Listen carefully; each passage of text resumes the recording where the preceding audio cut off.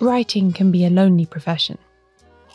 Once a book or story exists, it can be a highly sociable thing. The author is interviewed about it, appears at events, and these days can always be available to talk to their readers online. But the period of creation is one of solitude. Just you and the page, alone in the process of finding the right words to put on it.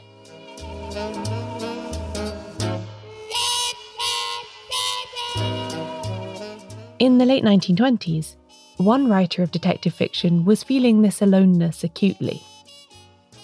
Anthony Berkeley had published several novels and was enjoying some success with them as detective fiction surged in popularity during what we now call its golden age. But he was feeling the lack of colleagues with whom he could celebrate and commiserate over the minutiae of their shared occupation. So he invited some writers over for dinner. Eventually, they would call themselves the Detection Club. And that's what we're going to learn about today.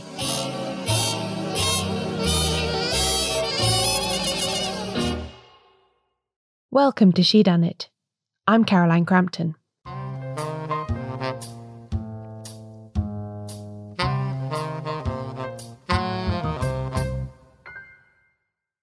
For all the formality and ritual it adopted later, the Detection Club had quite casual origins. Well, the Detection Club was formed in 1930, but it sprang out of a series of dinners that Anthony Berkeley had hosted from 1928 onwards at his home in Watford. This is Martin Edwards, the current president of the Detection Club and the author, most recently, of the novel Mortmain Hall. Over the years of his involvement with the club, he's made a study of its history, and he published some of that research in his book, The Golden Age of Murder, which was a big inspiration for me when I was starting this podcast. In that book, Martin explains that it's actually quite difficult to pinpoint exactly when those early dinners at Berkeley's house took place, or who was there, because naturally nobody kept a proper record. I mean, who does keep carefully filed lists of their dinner guests?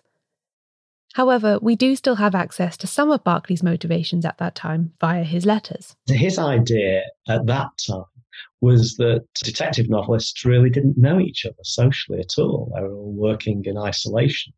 And he thought it would be good to get together with fellow writers and talk about matters of mutual interest, whether it was real-life crimes of the day, whether it was dealings with publishers or anything else. Although we don't know who exactly was there when, I think it's reasonable to guess that Berkeley hosted various combinations of people who would become founding club members.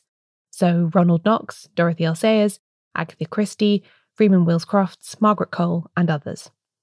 A good time was had by all, it seems. And the dinners were apparently a big success.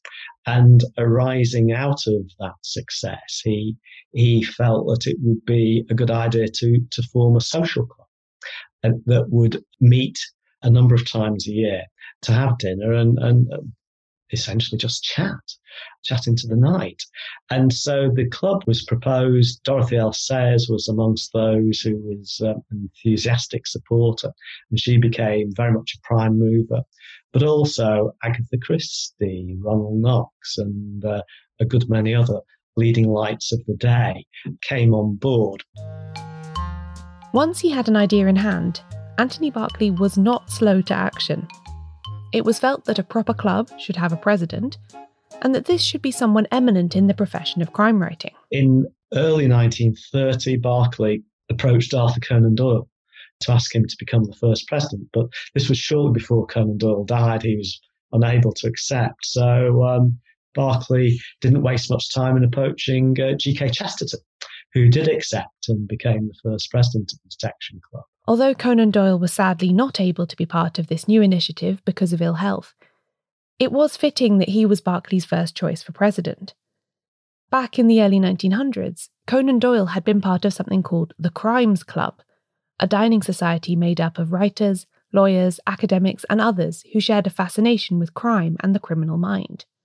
Fellow members included P.G. Wodehouse, Doyle's brother-in-law E.W. Hornung, the coroner Ingleby Oddie, the MP and novelist A.E.W. Mason, and many more. Although Berkeley's idea for the Detection Club was more narrowly focused on crime writing rather than criminology, there can be no doubt that he was inspired by this earlier group. The Detection Club's first president, the critic, theologian and author G.K. Chesterton, is probably best known in this context as the author of the Father Brown Mysteries. Like Conan Doyle, Chesterton was also fairly near to the end of his life when he became involved with the club.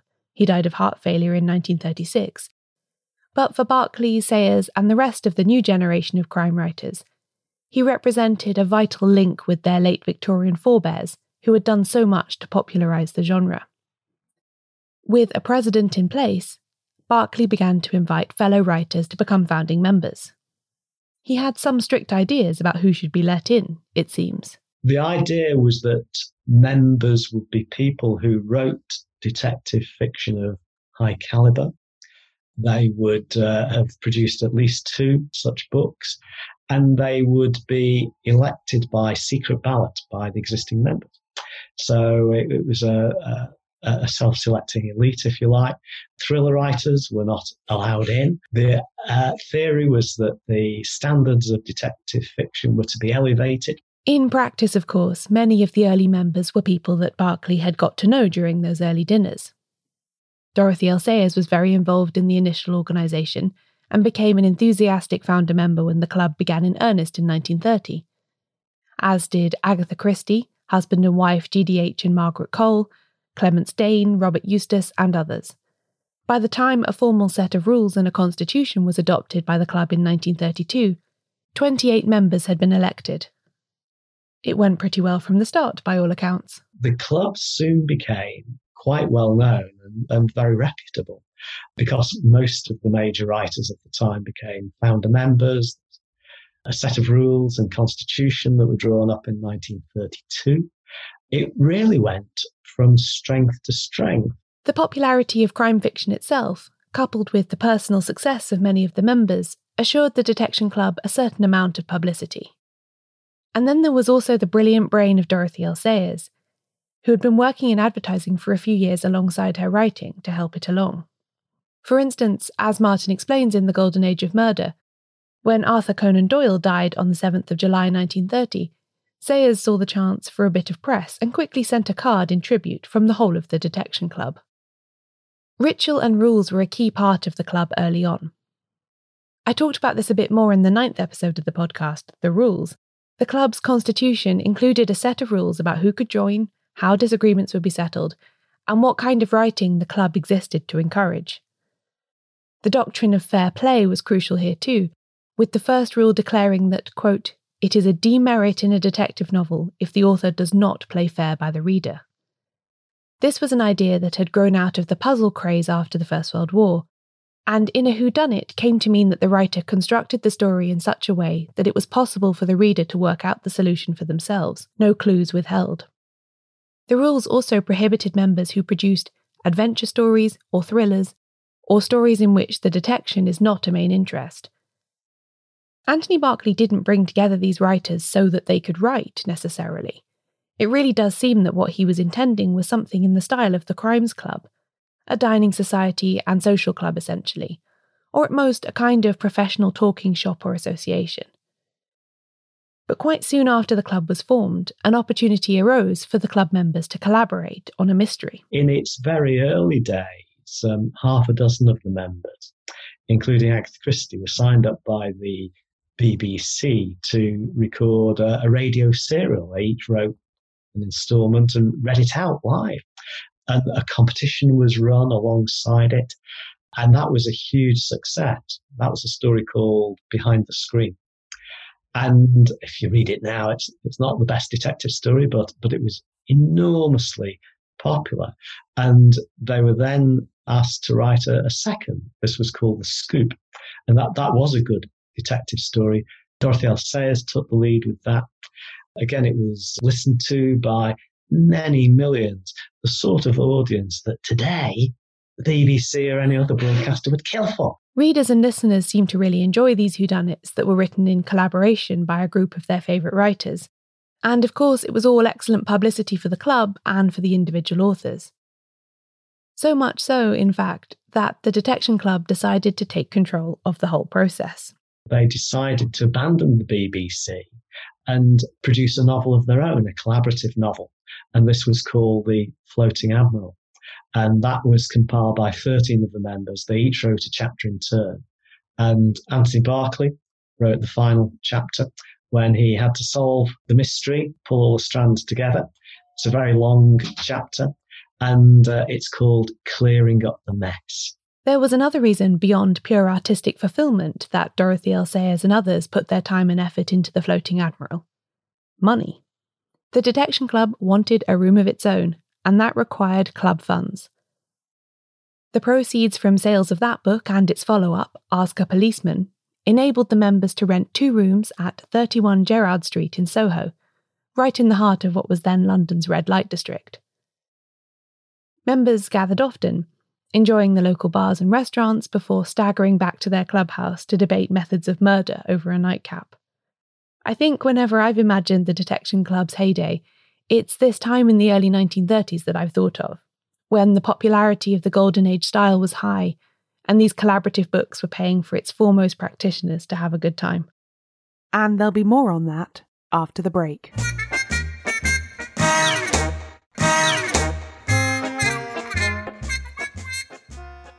Inevitably, the golden age of detective fiction couldn't last forever.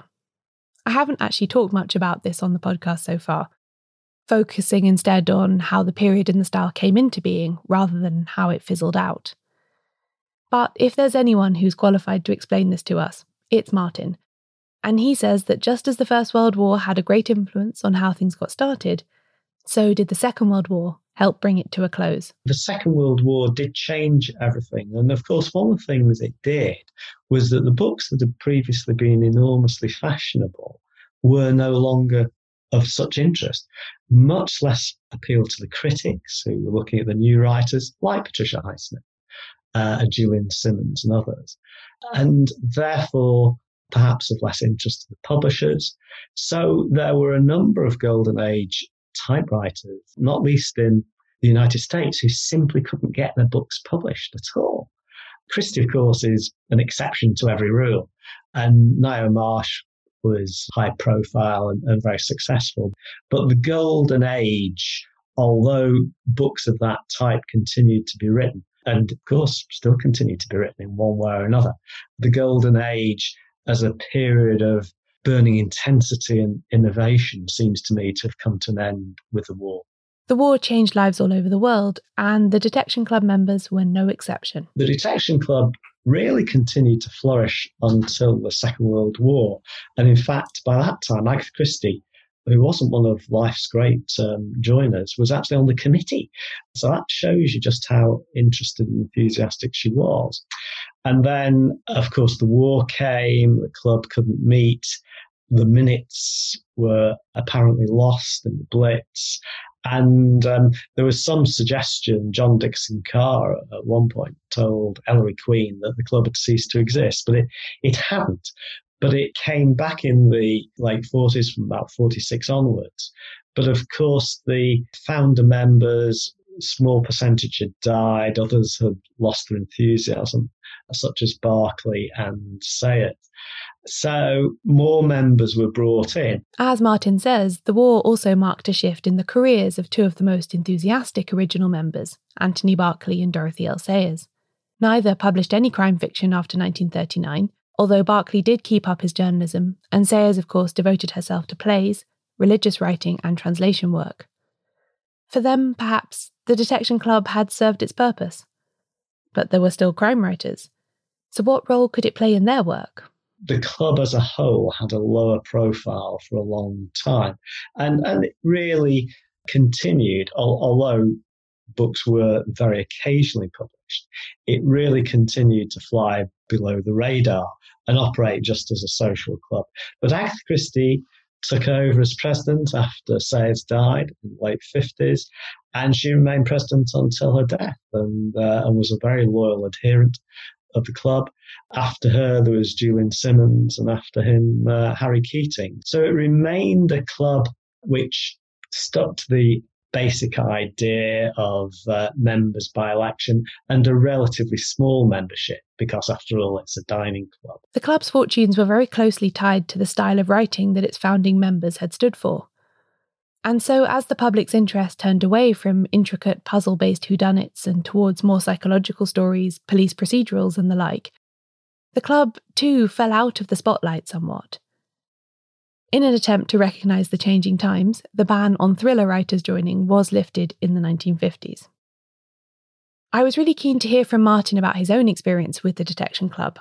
After all, it's not exactly something that you can apply to join. So how does a contemporary crime writer get to be a member and, eventually, president? Well, I was invited as a guest a very long time ago by Robert Barnard, who's a very good friend of mine, and one of those older writers who was, to some extent, a mentor. And someone who gave me a lot of encouragement, helped me to get early short stories published and things like that. And he invited me along to the Savoy. That was in the 90s. And then somewhat out of the blue, as these things happen, I got a letter when I got home from work one day from Simon Brett, the president, telling me I'd been elected. First I was aware of it, of course. And so that was in 2008. And I was elected and inducted on the same night as another good friend of mine, Anne Cleves. So we joined together and have been members ever since. The initiation ceremony dreamed up by the early members, in which the candidate had to swear an oath on Eric the Skull to uphold the principles of the club, is apparently still in use too. Well, the initiation ceremony was dreamed up in 1931. Mainly by Sayers, but with input from Barclay and Ron Knox and one or two others, I think. But it's been adapted over the years, and there have been various different versions of it. So the version that is used today is much shorter and crisper, because ultimately the reality is that you have a nice long dinner, and the initiation ceremony comes at the end of the dinner. Don't want it to go on for hours. So it's relatively brief, but it's still part of the tradition of the club. There are some pictures from the modern swearing-in ceremony on Martin's website, which I will link to in the show notes. I highly recommend taking a look. Martin, I should explain, has been publishing crime novels and short stories since the early 1990s, alongside his work as a solicitor. He's also worked very hard on promoting the genre. Many of the British Library Crime Classic editions that you might have read are edited by him. And he's also worked on lots of anthologies of short stories. Many of his own books are set in the modern day, but his two recent novels, Gallows Court and Mortmain Hall, are set in the Golden Age period, and the latter even includes a clue finder, a fair play device almost certainly not seen in any mystery novel since the heyday of the Detection Club in the 1930s. My own introduction to his work, though, was through The Golden Age of Murder, his non-fiction book about the founding of the Detection Club and the stories that surround its original members. There's a huge amount of original research in that book, and details about detective fiction in the 1920s and 30s that you will struggle to find anywhere else. He was able to include some of that information because of his role as the Detection Club's archivist, a position he was given in 2011. As far as I can make out, he grabbed at the chance to amass Golden Age history and has barely looked back. The history to this is that probably about 15 years ago, knowing of my interest in the history of crime fiction, even in those days, the Crime Writers Association asked me to be their archivist. They had kept material from the 1950s. At that time, I was working full-time, so I wasn't able to do very much with it. But coincidentally, a few years later, Simon Brett, as president, asked me to do something with the archives of the Detection Club. But the difference was the Detection Club had no archives. There's nothing there. So the task was rather different. It was to try to assemble material. And so I've gone around trying to pick up bits and pieces where I can, and information about the early members as well. So the archives of the Detection Club are much less thorough than those of the Crime Writers Association, which are quite substantial. But I've been trying to add to them. And for instance, I've added to them Bob Barnard's archive. Quite a bit of his material is now part of it. And he was not only an interesting writer and an interesting person, but he kept everything. So there's some meat there that I think is interesting to study. And I reached an agreement with Gladstone's Library in North Wales, founded by Gladstone towards the end of the 19th century. And they agreed to take the archives on loan and to catalogue them and look after them. So that was a real breakthrough. And in the last few years, not this year, unfortunately, because of the pandemic, it's had to be postponed until next year. But for the last few years, we've had a weekend in June called Alibis in the Archive, where writers have given talks. Members of the public have not only been able to come along and indeed stay, because you can stay in the library. It's got very nicely appointed rooms, a great place to stay.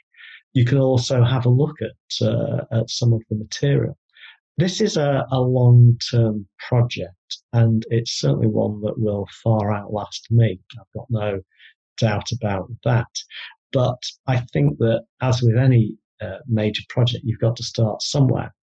And although in a low-key way, I feel that it was right to try to stockpile and preserve material where possible and make it accessible to people so that people can see it for themselves. It's not locked away in some dusty basement all the time.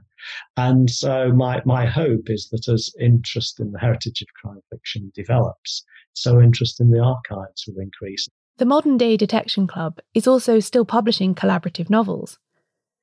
In 2016, along with other members of the club, Martin wrote The Sinking Admiral, the title being a nod to the original club round-robin work. Well, we did a modern homage to it called The Sinking Admiral that Simon Brett masterminded.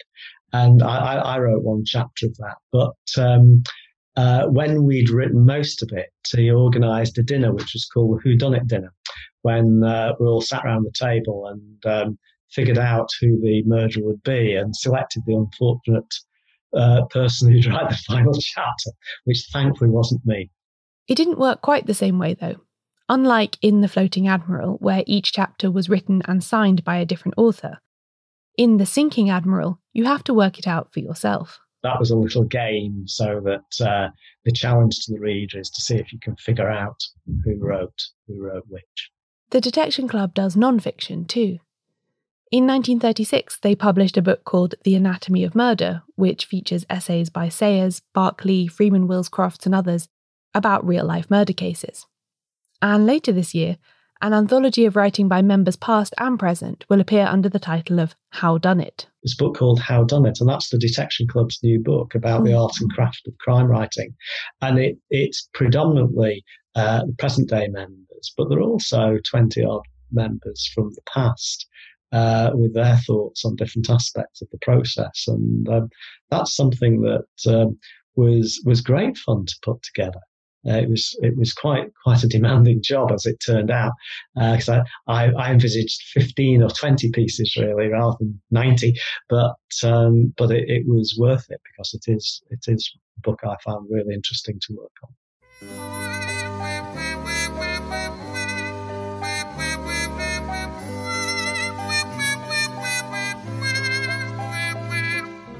The focus on craft is apt, I think, given how much the Detection Club has always been about writers and the writing life.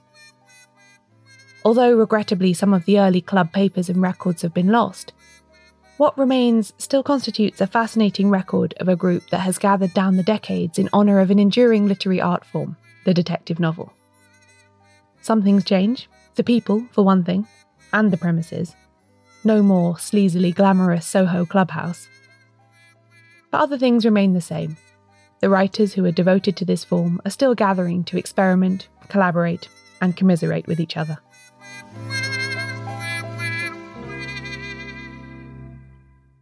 And Eric the Skull, of course. He never changes.